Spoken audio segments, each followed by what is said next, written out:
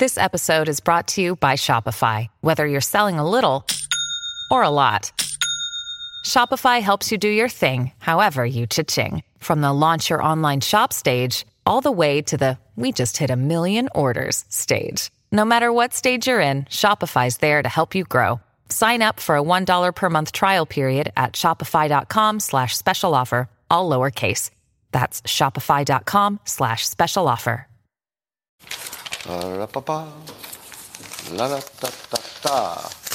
Good morning, everybody, and welcome to the highlight of the entire civilization. It's called Coffee with Scott Adams, and if you didn't think it could get any better, surprise. It's whiteboard day. Yes, we will have a whiteboard in which I'll connect the seemingly different fields of politics, artificial intelligence, the simulation, and Twitter. Yeah, I'll do all that today. And in order for you to be primed and ready for that, this mind-blowing experience that is the Simultaneous Sip and Coffee with Scott Adams, you're going to need to get ready. And all you need to be ready for this amazing, amazing experience is a cup or mug or a glass, a tankard, chalice, a stein, a canteen, jug or flask, a vessel of any kind. Fill it with your favorite liquid. I like coffee. And join me now for the unparalleled pleasure. It's the dopamine of the day. It's the thing that makes everything better. It's called the Simultaneous Sip, and it happens now. Go. Oh. That, ladies and gentlemen, is amazing. I'd like to start with a helpful tip. Have you ever bought anything on Amazon? Well, if you have, and you've bought more than one thing, you may have run into a situation I run into often. It's called the scale problem. As in, I think I'm buying a big old bag of something, and it shows up like it's a free sample. How many times does that happen to you? You buy a chair for your living room, and it shows up and it's a Barbie chair. You're like, that looked like a real chair. In my defense, I did not check the specs. It looked like a chair. It said a chair. I bought the chair. It just happened to be 2 inches tall. Well, this brings me to my recent purchase, which should have been about this tall, about this wide, the big one. But when you look at the little picture, it looks exactly the same. And so I suggest the following human interface improvement for Amazon. Jeff Bezos, if you're listening, I suggest this. In any situation in which there might be any potential ambiguity about the size and scale of an object, it is not good enough to include it only in the description, which you must click. You must also have a human hand in the picture, preferably the same human hand. Because if this had a human hand in it, I would know exactly how big it was every single time. And how hard is it to put a hand in a picture? Not very hard. You can even digitally add it, just nearby. Hand, picture. So, please, user interface developers at Amazon, who are, by the way, some of the best in the world. Amazon has some of the best user interface. But that one thing bites me in the ass about 1 time in 5, probably, literally. I just get some weird size. All right. Lately, if you've been watching my live streams, you know that I've been adding quite a bit to civilization. I've had insightful comments ranging from, geopolitics, one of my many sort of fields of expertise. The supply chain, where I've, wasn't an expert until just a few weeks ago. Now I am. And, of course, the global economy, something that people like me know everything about. So while I've made these tremendous contributions to society, it seems that the only thing that got picked up by the media that I did in the last 2 weeks was the following tweet, in which I tweeted, Madonna is transforming into Jar Jar Binks and no one is talking about it. Yes, of all the things I offered to this world, my many nuggets of wisdom, only one left the little bubble, which is this live stream, into the larger world to make a dent. And it was that tweet. Madonna is transforming into Jar Jar Binks and no one is talking about it. So that'll keep me humble for a while. All right. In an ongoing trend, which you should watch very carefully, you've heard me say this before, but the more that it happens, the story gets bigger, right? Which is that mushrooms are becoming mainstream almost instantly. There's something about 2022 that's happening that is hard to explain. But now the Washington Post has a story that headline says, psychedelics may ease cancer patients' depression and anxieties. Quote, these drugs were banned decades ago. My clinical trials suggest they might have a meaningful positive effect in treating mood issues. It's happening. I don't think those of you who have had no, let's say, experience with mushrooms, I don't think you know how big this is. This is just about the biggest story in the world. Obviously the economy and war and viruses are big stories. But in terms of our, let's say, our subjective experience of life, this is the biggest story. This is deeply transforming of humanity. I mean, I'm not sure anything's going to be the same after this. And you don't have to get everybody on mushrooms. That's not necessary. You just have to get the right people on mushrooms. Right? Not everybody. You just got to get the right people on them. You know what I mean? Let me ask you this. Do you think Putin has done mushrooms? Serious question. Serious question. How many of you think Putin has done mushrooms? I would bet a very large sum of money he has not. Because you know what? You don't find yourself in this situation if you had. And again, people who have experience with this are saying, oh yeah, I get what you're saying. And those who don't have experience are saying, I don't even understand what that means. Like, how do you know he hasn't done mushrooms? Do you know how I know Putin hasn't done mushrooms? Because he wouldn't be Putin if he had. It would have fundamentally rewired him. Like, he'd be playing, exactly, it's an ego killer. Russia, especially with Putin at the helm, is suffering almost a personality disorder. That they have to own Ukraine and they have to subjugate people and they have to be awesome. They have to protect their egos and Russia's history and the Russian people, blah, blah, blah, blah. You take mushrooms once, that all goes away. It all goes away. And then you start thinking, well, what would make everybody happy? And if I made everybody happy, would that work out for me too? Probably. Probably. So suddenly everything is different. Yeah, the mushrooms changes everything. Might be world peace. And by the way, I don't recommend that you try mushrooms. Let me be clear, because this is a public forum and who knows who's watching. I do not recommend any illegal drugs. Talk to your doctors only. I'm going to give you a little tip that may completely change the lives of some of you. This is one of my favorite things to do. And I'm going to make my claim really small so that it's not some ridiculous overclaim. My claim is I'm going to give you a reframe that might solve, 1%, maybe less, maybe fewer, of your mental problems. Maybe. I think about 1 out of 100 of you might just walk away from this live stream saying, okay, that just changed my life. All right? So I'm setting myself up for a pretty high bar. It goes like this. I'm going to start with this assumption, and then I'll give you the idea. The assumption is this, and I want to see if you'll agree with the starting premise, that we think other people think like us. Do you buy the first assumption? That all of us were biased by the belief that other people's brains are processing things somewhat similar to ours. All right, so that's the first assumption. I think you largely believe that we think they process like us. Now, the no's I'm seeing, I think you're maybe interpreting the question a little bit differently. Because we do know that people are different. At the same time, we think they're not, right? So we do hold two beliefs that are opposites at the same time.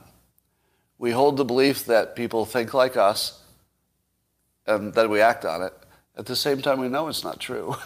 We know people don't think the way we think, right? But you act like it, even though we know it's not true. So that's the first part. That's the step. And I'm going to be talking to people who feel they have low self-esteem and that other people judge them poorly. Is there anybody watching who would fall into that category? You have low self-esteem and you believe other people are judging you. Quite a few, all right? That's a lot of yeses. The yeses just start popping up on the Locals platform. Now, not everybody, all right? All right, now here's the reframe specifically for people who live in, let's say their reality is that they feel they have low self-esteem or they feel worthless and they feel other people judging them.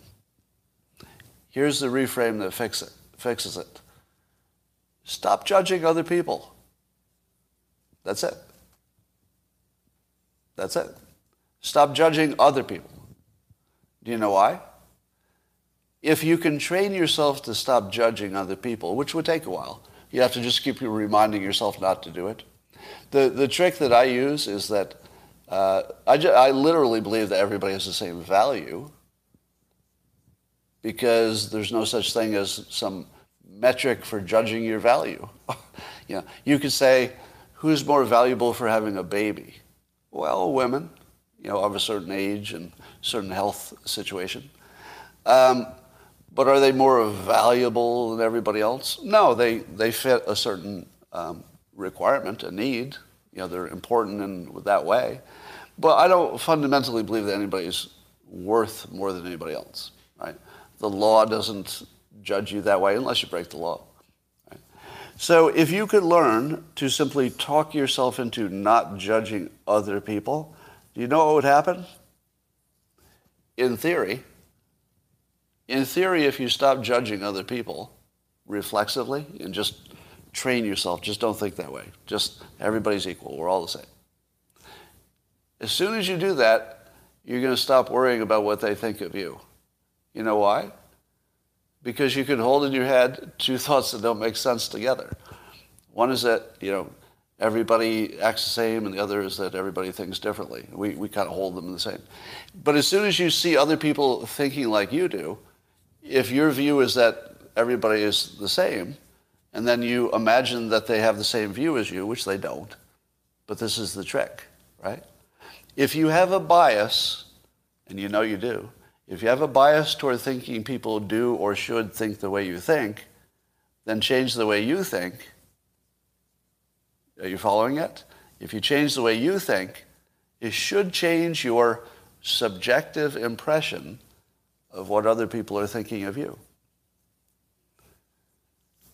I think 1% of you just got cured. I'm watching the comments come in on Locals because they come in faster. And people are having a good reaction to it. Now, what would be the downside of trying it? Do you see any? Is there any downside of simply trying to judge other people less as your own solution to how you feel about other people thinking of you? There's no downside. Can you think of anybody who would say, no, you should be more judgmental about people's worth? Now remember, I'm not telling you that you should embrace their choices. Not that. You can still disagree with their choices, of course. Just don't judge them. They're just, people. Like we're all the same, value-wise, in terms of value. All right. And I would say that as awesome as I often feel I am in some, narrow areas, I have good self-esteem about some specific things that I do or have done. But of all the things you could do in the world, the things that you could be good at, what percentage of all the things that a person can be good at am I good at? Like less than 0.001%? That's about as good as you can get. Like if you take the most awesome person, just think of your friend or maybe even somebody famous, whoever you think hits all the notes. Like, oh, that's a person who's really got it together. They can do this and they can do that and they're this and that. Of all the things that people can do, what percentage can they do? Really? About 0.0001. Almost exactly the same as you. Like if you look at it mathematically, nobody can do anything. I mean, it all rounds to zero. So to imagine that somebody else's 0.0001 effectiveness in life is so much better than your 0.0001, I mean, I guess it is mathematically, but not in a real way. So that should help some of you. Good news, the good guys win sometimes. Do you remember the story of author Alex Epstein, who found out that the Wall Street Journal was planning a hit piece on him before his book even came out? And so he actually organized his book is called Fossil Future. And I guess the Washington Post had come up with some kind of angle, maybe because they don't like a book that is, let's say, not as anti-fossil fuel as they would like, you know what I mean?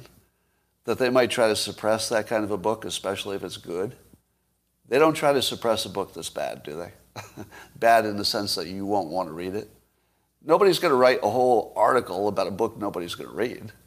So they're afraid of this book, clearly. There wouldn't be a hit piece on it unless they were afraid of it, in terms of it threatening the worldview which they present. So what followed was Alex Epstein quite brilliantly organized a number of blue check and other people on Twitter, and maybe other social media, I'm not sure, but on Twitter at least, and many of us had a dog in the fight, right? I certainly did. To me, this was personal. This was absolutely personal, right? I mean, I know Alex Epstein just from, digital contacts, but to me it was personal because I have been the subject of hit pieces, and there's not much you can do about it. It's a pretty helpless feeling. So the fact that he was taking the fight to the Washington Post and found a way to actually get traction, which is organizing enough people to embarrass them, preemptively embarrass them. The result was the article did come out. It was delayed, how long? Delayed a week, I think. And when it did come out, they had removed 90% of the bad content, the hit piece content, including any allegation that when he was 18 years old, he wrote something that somebody thought was racist. If you looked at it, it wouldn't be, right? It isn't. But that's the way things get framed. Completely gone. The main thing that he was concerned about was the, I would say, inappropriate allegation that just didn't make sense in a good world, right? Like you have to live in a bad world for that kind of thing to exist, those accusations. And he did what I've never seen anybody do. He actually preemptively took down a hit piece. That's pretty hard to do. I mean, maybe some billionaires done it by money and threats or something, but I've never seen a regular person, an author do it before. That's the first. And I wonder if there's any kind of, is this telling us there's any kind of shift in power? Because I've been telling you that the power of the internet dads or just the people who have some credibility on Twitter is growing. And it's pretty important. I think this really is sort of a turning point in understanding where power lies in society. I'm going to tie together a few stories in ways that will amaze you. So keep in mind that story about the press and about Alex Epstein. So, because we'll circle back to some things. So I've talked about this before, but it's more relevant today. Do you remember when PayPal was started? PayPal had a little group of people who went on, several of them, to do bigger things than PayPal. So, for example, Peter Thiel, I believe, was one of the early financiers for Facebook. So Peter Thiel saw the potential of Facebook really early, became a billionaire, in part because of that. Reid Hoffman, who was part of that PayPal group, he founded LinkedIn, which is effectively an online resume, but it's a social network as well. So kind of weird that two of the PayPal people would later go on to have major influence on what became social media networks. And now Elon Musk, one of the PayPal originals, is buying into Twitter, which again shows at least his appreciation and understanding of social media in a way other people don't. Now, what are the odds that three of the people from this one company, which is often talked about as being special in some way, have all had major influence on social media platforms specifically? Not just going on to do other unicorns, but social media platforms. And I ask, what is it that made PayPal work? Because I've never understood how the original digital money products ever got anybody to trust them. They weren't a bank. They were a startup. How does like a startup of nobodies get you to put their, trust you with their money? How did that ever happen? Because the hard part wasn't the technology, I'm guessing. I'm guessing the hard part was convincing people to use it. How the hell did they do that? I mean, really? That's one of the most impressive untold stories, or maybe it's in some book or something, but I've never heard it. So I say that because there's something extra going on with all of those PayPal founders. And what I mean is, here's what it looks like from the outside, right? So this is just my speculative outsider's view of what it looks like. It looks like they all learned to engineer comprehensively. And what I mean by that is people sometimes engineer a product, but they don't engineer the human who's using the product. There's something about the interface or the way it's used or how it touches our minds that's incomplete. What's different about PayPal and then Facebook, LinkedIn, and now Twitter is that all of them have found an interface that connects the product right to your brain. Product directly connected to your brain. What does that make you think of? Elon Musk's other product, right? Neuralink, where you'll have actually, chips in your head, potentially, someday. So connecting the product directly to the brain and treating it as though it's one system, you're going to say, well, everybody does that. They all consider the human user, and they all consider the product. But nobody does it like they do it. Nobody has done it in a way that you can't stop using the product. Nobody's come close to the effectiveness that these folks have in understanding the brain-product interface. Keep that in mind, because it's going to come back today. All right? Here's an interesting question about Elon Musk, since he's in the news a lot. Why do conservatives like him so much? Do you ever wonder about that? Because I'm pretty sure he's never labeled himself a conservative. I'm pretty sure he's never labeled himself a Republican. What is it that makes people like him? And if I told you that there's somebody who started the biggest electric car company, would you say, well, there's somebody conservatives are going to love because he's all about the green stuff and climate change? It doesn't really make sense, does it? But he's very much embraced. Let me tell you what I think it is. And this, you can take this just as a compliment to conservatives, because it's one that I feel, because I feel the same thing. I do not identify as conservative, don't identify as Republican, and I feel that I'm fully embraced by conservatives all the time. And I think it's the same reason, or at least there's some similar reasons. And it goes like this. Let's just take Elon, for example. And also he's an immigrant. So every stereotype you should imagine about conservatives or Republicans, he sort of violates, some of the biggest ones, right? And yet he's widely liked. So here's what I think it is. Number one, I've never seen him disrespect Republicans or conservatives. Agree or disagree? I've never seen it. Have you ever seen him disrespect Republicans or conservatives? And you could say almost everybody's done that. Almost everybody's done that, if they're on the left. And if they're on the right, even the people on the right insult themselves. Conservatives fight with each other, right? But I've never seen him disrespect anybody on the right. Now, has he ever disrespected anybody on the left? Well, he's going after wokeism a little bit, hasn't he? Right? Yeah, I feel like he has. Now, that doesn't mean he is associated with the right. It could mean that he's more bothered by something he sees somewhere else. It doesn't mean he's associated with one side. Right? Bill Maher talks more about the problems on the left lately, but it doesn't make him on the right. Here's some other things. Musk, as I just talked about with the PayPal people, he incorporates human motivation and psychology into his systems. Who does that sound like? Somebody builds a system, and in his case it's more like a product that's supported by various systems. But who is most like that? Well, that's conservatives, Republicans.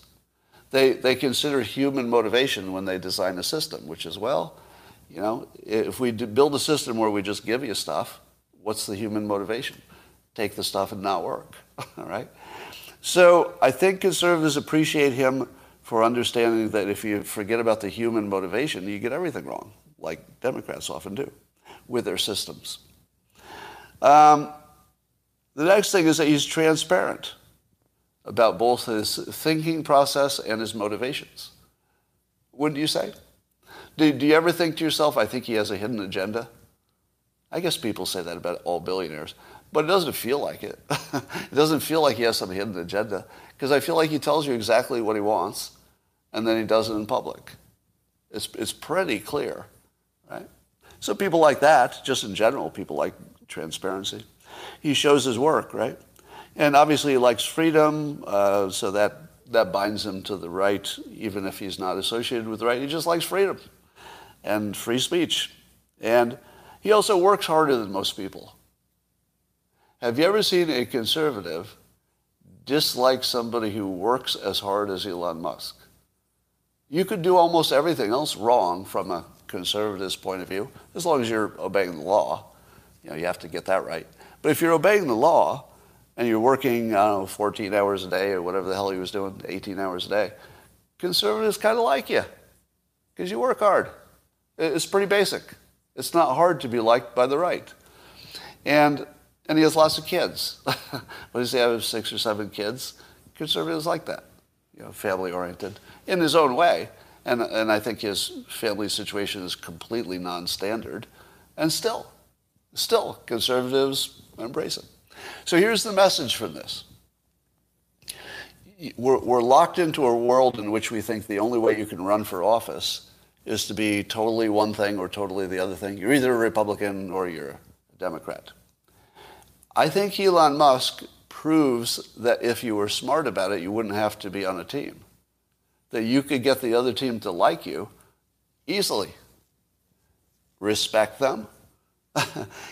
Give some, appreciation to what it is that they want. Like freedom. Be transparent. Outwork them. Right? How hard would it be? You can have very different opinions from conservatives and still have a lot of them say, damn it, I don't like all your policies, but I love the way you're treating everything. Like, I love the way you approach it, even if I'm not on the same page with your solution. You could totally get people to switch sides if you played it right. All right. Now, I tweeted the other day, and I said I didn't know if Twitter was already changing its algorithm to, maybe sweep things under the rug before Elon Musk gets a look at the algorithm. And I wondered if my engagement and number of followers per day was going up because of that. But then somebody pointed out that Elon Musk had liked one of my tweets, which would also explain why my number of new users went up. So today it's still up, over 1,000 new users today, which is about, 5 or 10 times normal. So, but that could still be the spillover from the one tweet. So the tweet he liked was this one. And this is really telling. This actually should be the biggest story in the news, but it's not. The biggest story in the news should be that Musk liked this following tweet, because it suggests that his mind is at least, if he hasn't decided this, at least it's compatible with how he's thinking. So here's the tweet he liked. I said, wait until Elon Musk starts looking under the hood at Twitter and finds out how the algorithm works. I said, that's coming, and it is going to be glorious. Now, he liked that. Now, does that not suggest that he plans to, or would like to, get access to the algorithm? That's everything. That's like the whole game. Civilization will be completely changed if he gets access to that algorithm. I think it's that big. And it looks like, by the fact that he liked the tweet, it looks like he at least has some impulse in that direction. Don't know if he can do it, don't know what will come of it, but he liked it. So he's not disagreeing with the notion that him looking at the algorithm would be maybe interesting. We're also hearing that Twitter is working on an edit button. That makes sense to me in the Elon Musk era of Twitter, because the edit button does add some, let's say, clarity to things, doesn't it? Now, I do think the edit button should be constructed this way. If you edit something, it should be shown as an edit, and you should be able to swipe that edit and see the original. It should be that easy. It should just be a swipe, if you can engineer it easily. Now, I don't even want to have it a link, because you know how Instagram has the swipe model? You can tell that, and Amazon does it too, where there's little dots at the bottom of a picture, so there's some more pictures if you just swipe in that direction. If you could swipe it and see the original, that's a good edit to me. I would also like a notification sent to everyone who interacted with it if it gets edited, with one exception. If you go to edit your own tweet, it should give you a choice to say, are you editing for, let's say, grammar? There might be a better way to express it, or content. In other words, are you changing the content? If you say you are changing the content for whatever reason, doesn't matter the reason, then everybody who interacted with it gets a notice with the new content, and this is an edit. How about that? I mean, you could do that, right? Because the problem is that people see the fake news and they don't see the correction. It's one of the biggest problems on the internet, right? But you could fix that by making sure that every person who saw bad news that got corrected sees the correction. Just the system does it. You interacted with it, you get the correction. Now, immediately you can see that the edit button is way more than a user interface. Am I right? As soon as I said this, did you suddenly connect that this isn't just about how easy it is to edit things? It's about free speech. It's about mind control. Because if the edit process allows people to rethink what they may have believed on first look, which the current process doesn't. Right now, you look at something and you never know it's corrected. You just move on. So this gets to transparency. It gets to brainwashing. It gets to fake news. This is like deeply, deeply important. And it's happening coincidentally the same time Elon Musk buys 9.2% of Twitter. On April 1st, Twitter said it was working on an edit button literally as an April Fool's joke. April 1st. Like, was that not too long ago, right?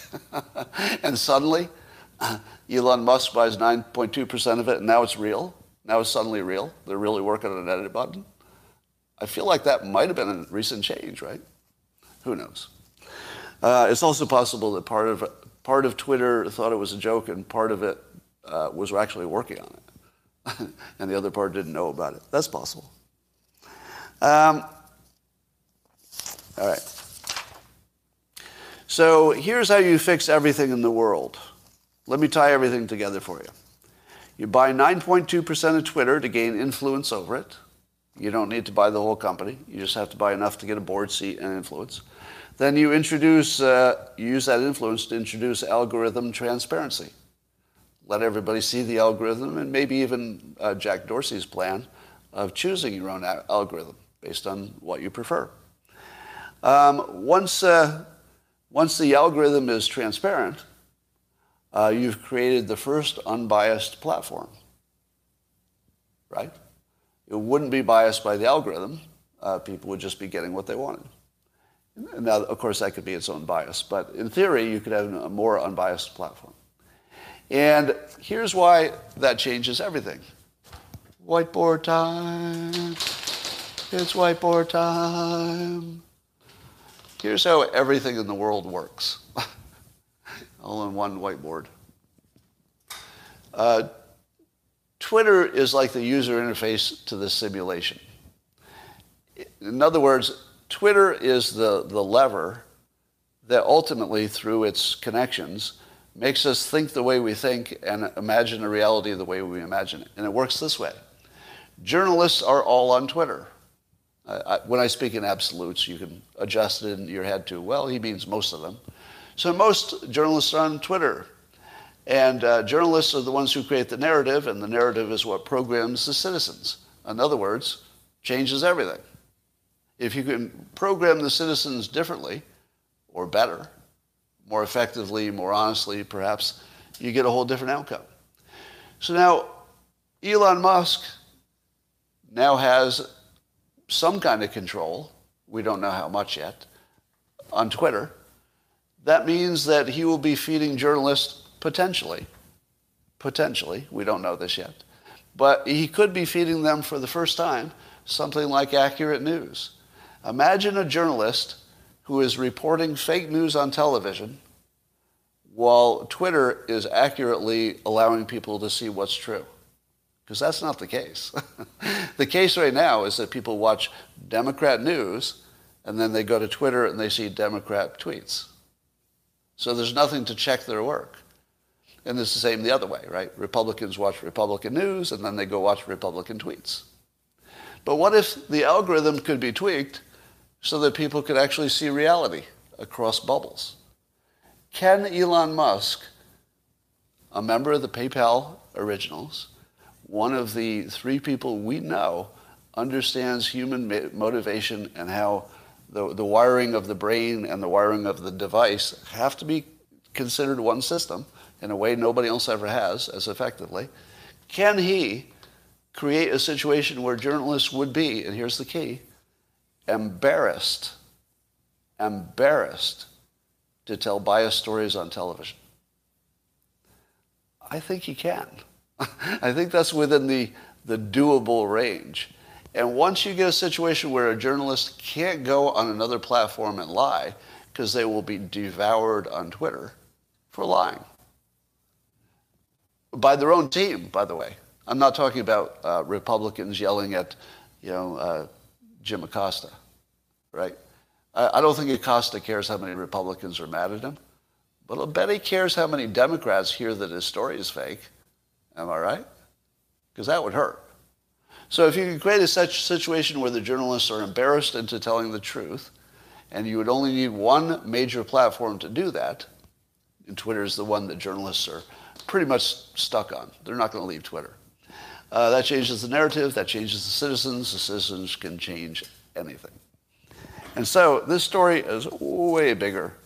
The Elon Musk buys 9.2% of Twitter is way, way bigger than you think it is. And here's the cool thing about it. Musk believes in the simulation, or at least he talks about it a lot. We don't know his internal thoughts.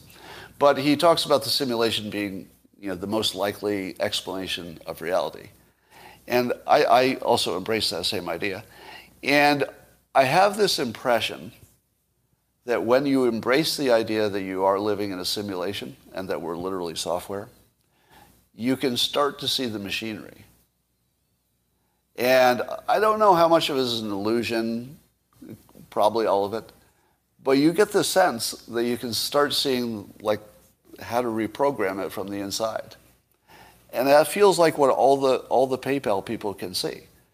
I feel like they see themselves in the simulation, but they can also see the code, and they can reach in and tweak it. Musk is doing that with Twitter. The code that holds our illusion of reality together is what we collectively see in the media. He figured out how to control it through Twitter. Now, Jeff Bezos took over the Washington Post and got, a big voice. But the Washington Post is subsidiary, no, not subsidiary, is lower in the chain of influence than Twitter. Twitter affects all journalists. Washington Post just has a few.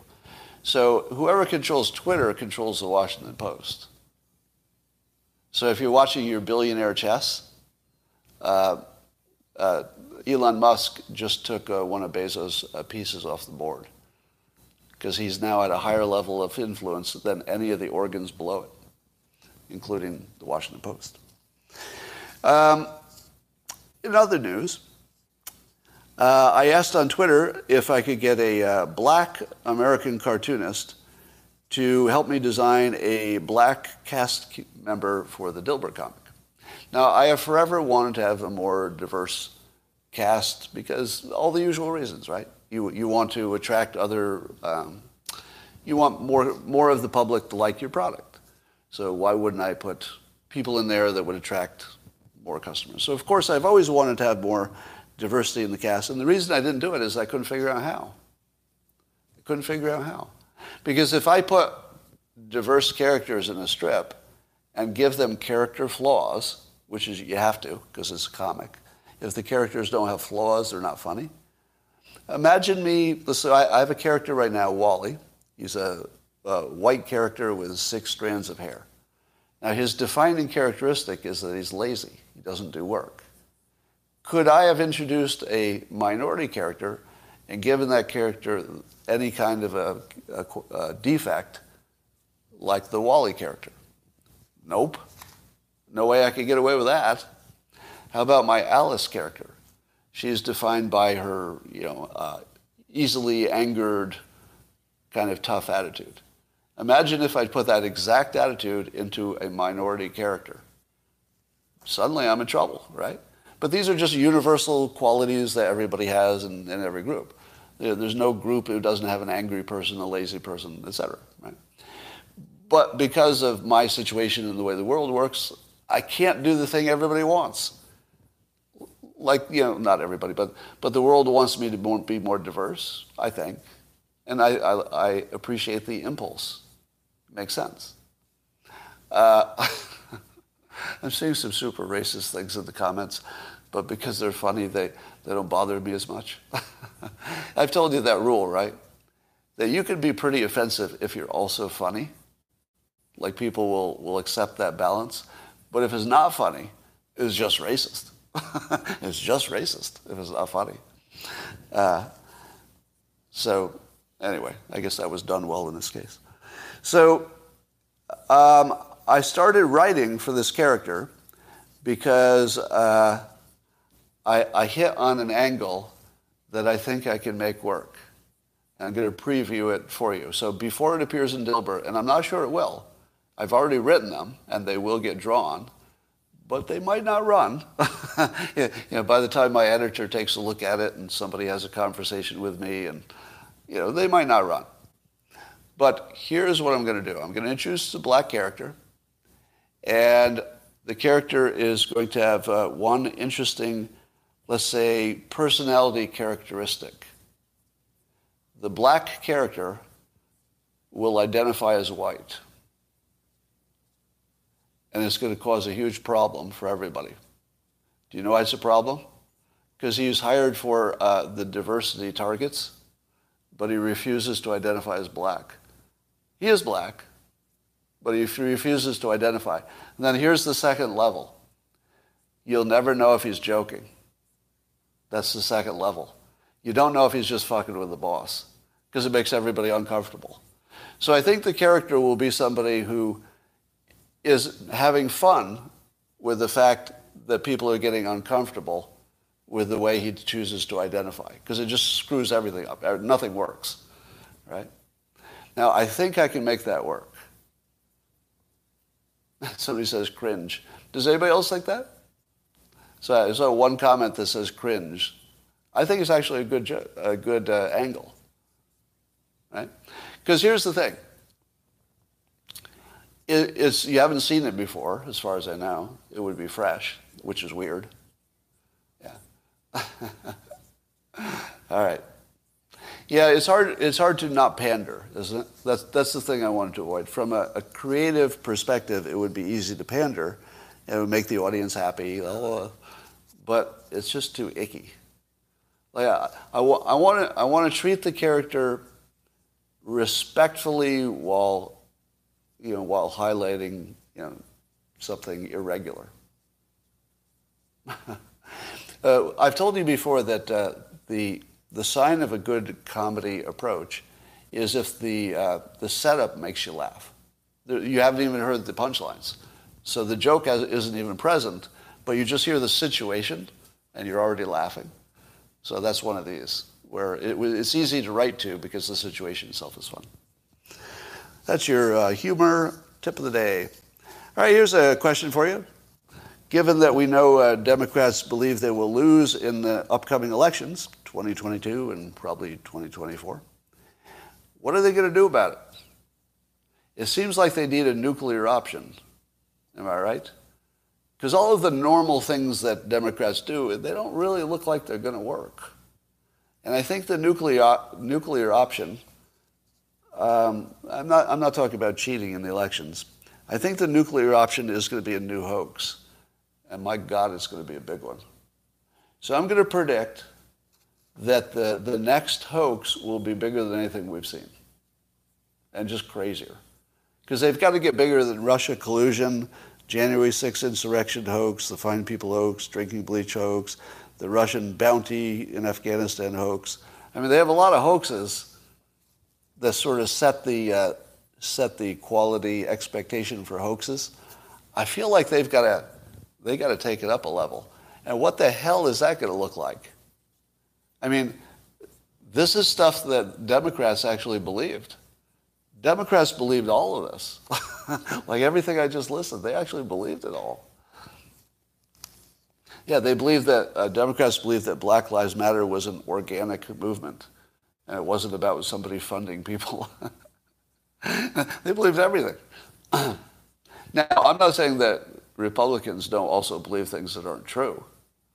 But it's less relevant to this question because the Democrats need a hoax, whereas the Republicans don't. Do you know what the Republicans need to win? Play it as straight down the center as you can. Just talk about reality. Reality is all the Republicans need to get elected. But the Democrats can't get elected based on reality. That option is gone. I guess this is the best way to say it. Republicans can definitely get elected based on reality. Right? Anybody disagree? That the polls and just the facts we all observe are just so clear at this point that all you need to do is tell the truth. Just be straight with the American people, and how could you fail to get elected at this point? Right? But the Democrats can't use transparency because that would work against them. The only thing they have is a bigger hoax. It's all they have. And ordinarily, it would be hard to predict they could outdo the Russia collusion hoax, but they have to. They have to.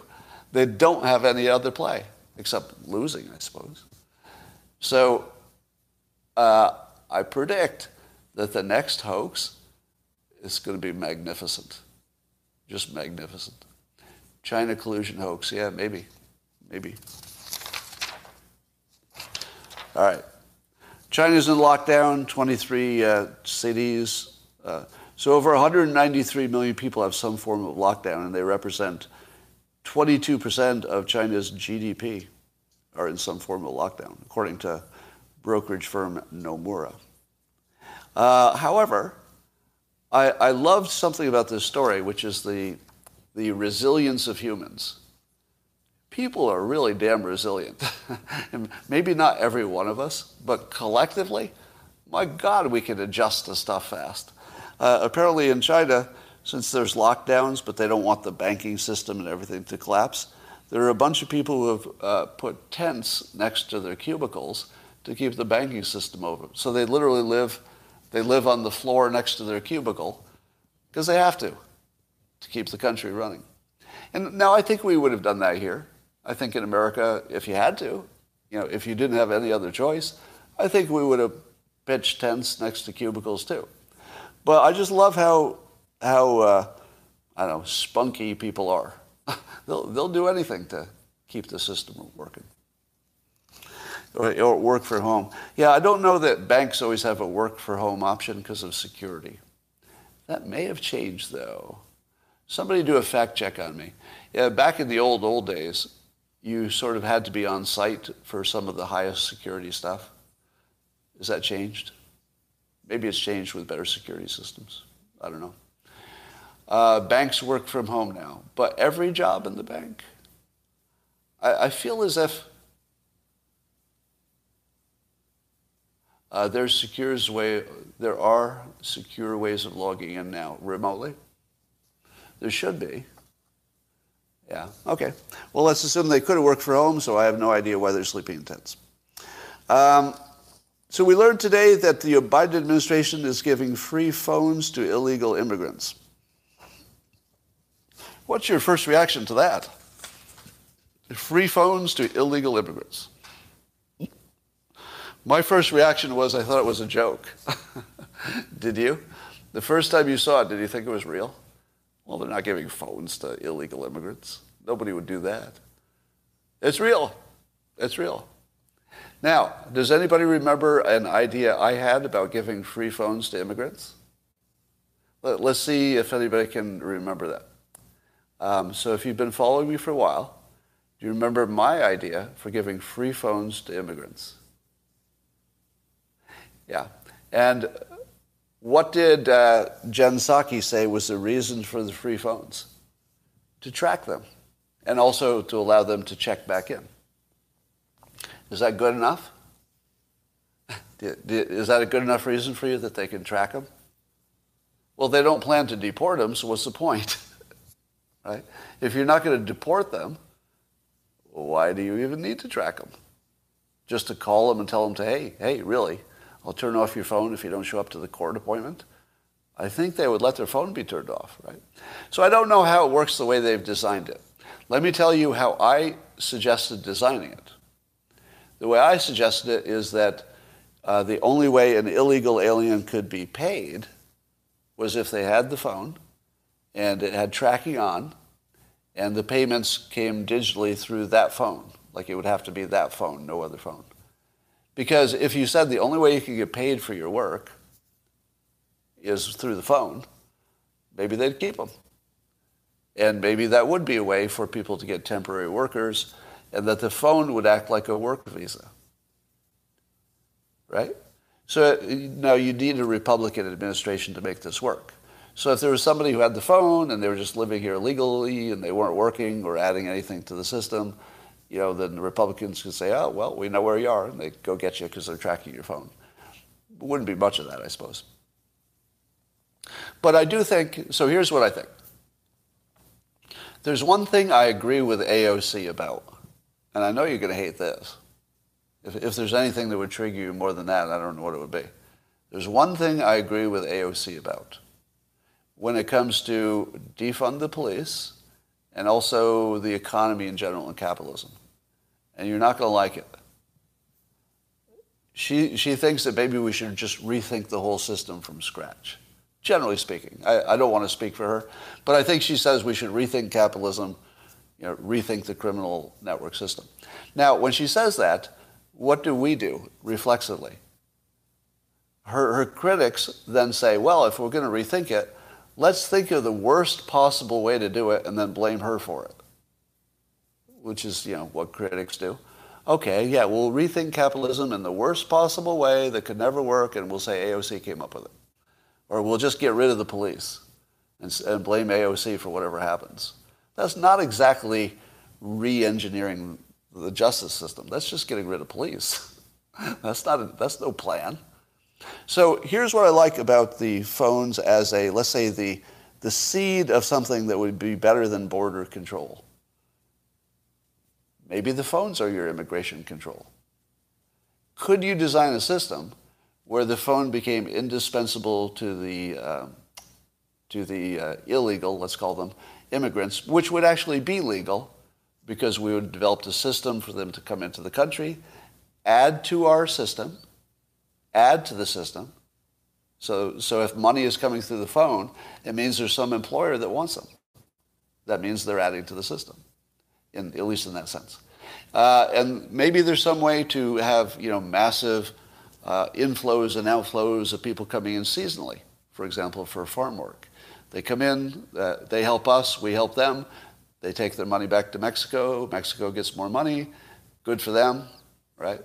So if you were going to rethink immigration completely, could there be a way that the phone idea sort of binds them to the country in a productive way? Don't know. But I think it's such a provocative idea that I'm sort of attracted to it, even though I don't know how you do it exactly. Just feels like there's something there. I don't know. Maybe not for every immigrant, but for some who are coming in for work specifically, not the criminals, obviously. Have you ever thought of this, that the only thing that holds our country together is racism? How do you feel the first time you hear that? The only thing holding America together is racism. Do you know why? There's a reason. See if you can come up with it before I tell you. Racism is the only thing that holds the country together. Here's the reason. If you didn't have racism, we would realize that it's a case of the rich against the poor, and that all the poor people are on the same team, and there's a shit ton of them. There's a lot of them, and they're all on the same team. Do you know why they don't know they're on the same team? Because of racism. They think they're on a race team. They're not. Not really. If all the poor people said, hey, I get that there's differences and discrimination. I get all that. That's real. But what if we poor people just all banded together and said, give us some shit. You rich people, we want to take your stuff because we have enough votes. The only thing that keeps the country together is that the rich have found a way, through the media, to convince people that their main filter should be race. And as long as their main filter on life is race, they're oblivious, just like a magic trick. It's a distraction so you don't see how the trick is done. The magic trick is it's always been about money. Dave Chappelle says exactly what I'm saying, except not exactly what I'm saying. He uses different words. But the same message, that racism is a distraction from the actual, the actual inequality of our time, which is income or wealth. All right, there's a weird story about some two people posing as federal agents and giving gifts to a number of Secret Service officers, including like apartments and high-powered weapons and spy technology and stuff. And I will just read the names of the two individuals who were captured pretending to be members of Homeland Security. You can make your own racist judgments about who they might be working for. Okay? One of them is named Ariane Teherzadeh, and the other is Haider Ali. Now, if these two are working for any foreign country, I think that would narrow it down to probably a Middle East country. Iran, I'm looking at you, but I don't know for sure. I'm not even sure if those names specify the region, do they? Could you tell the region from the last names? I don't know if you could do that. And we don't know if they could just be Americans. So, don't make any racist assumptions about their allegiances or their nationalities by their last names. Can we all agree with that? I think we're all adult enough to know that the last names are a red flag, but we're also adult enough not to just assume that, race is telling you something, right? Race doesn't tell you something. It might tell you where to look, and I guess that's racist enough, but it doesn't tell you what their motivations are or where they came from. It doesn't even tell you they're Islamic. All right. So we'll wait and see what's what on that. All right, that, ladies and gentlemen, brings us to the conclusion of the best live stream that's ever happened. And I hope you enjoyed this breathtaking romp from artificial intelligence which I haven't mentioned yet, but I'm going to now, through the simulation, through politics, through it all. Let's talk about AI. Have you seen the new AI art that's being created? Apparently there is AI that can make you a perfect image just by describing it in words. So if you say, for example, a monkey doing his taxes, which was one of the actual examples, the AI will draw you a picture of a monkey, not a picture, but like it looks real, like an actual monkey, over a piece of paper, like struggling over his paperwork. You just have to describe it, and it draws the picture. And some of them are just like crazy, like your mind is blown, and they're actually pleasant to look at. So now imagine the AI can do art, because it is. It is doing art. And now imagine that the AI can rapidly test which of these two pictures is better. It just has a website, or maybe it's got some people who do this for it for money or whatever, and they just respond. They'll get a notice, say, oh, do you like the one on the left or the right? And they go, the left. And that's all they do that day. Just one person, one click. But there are lots of people doing lots of clicks. So AI immediately goes through a bunch of iterations and finds out the best piece of art. You don't think artists are in trouble? As an artist, let me tell you that art is mostly a formula. It doesn't seem like it because you don't know how to do it. I hate to tell you that. But the reason you think art is mysterious and there's some magic to the creative process is because you don't do it. If you do it, you see the machinery, right? Do a Google search on the 6 dimensions of humor. It's literally a formula for knowing that the humor is there or not. Like, I've just turned it into a formula, and I use it. So, and everything else that I've done that has any creative element to it, eventually, sometimes I start out intuitively, but eventually I can see the machinery. And I go, oh, I see what's happening now. When I follow this formula, it works. When I follow this formula, it doesn't. So that's the machinery. So yeah, AI is going to take over art. And it's going to influence your social media algorithms and everything else. It's all connected.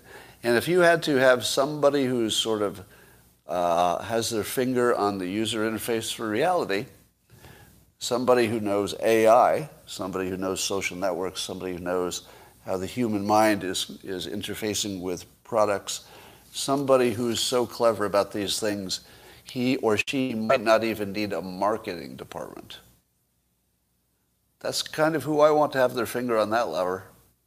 So I think we might be in good shape thanks to good people trying to make the world better and maybe making some money at the same time. Perfectly acceptable as long as it's transparent and as long as he has the country's best interests in mind, and it looks like he does. So on that note,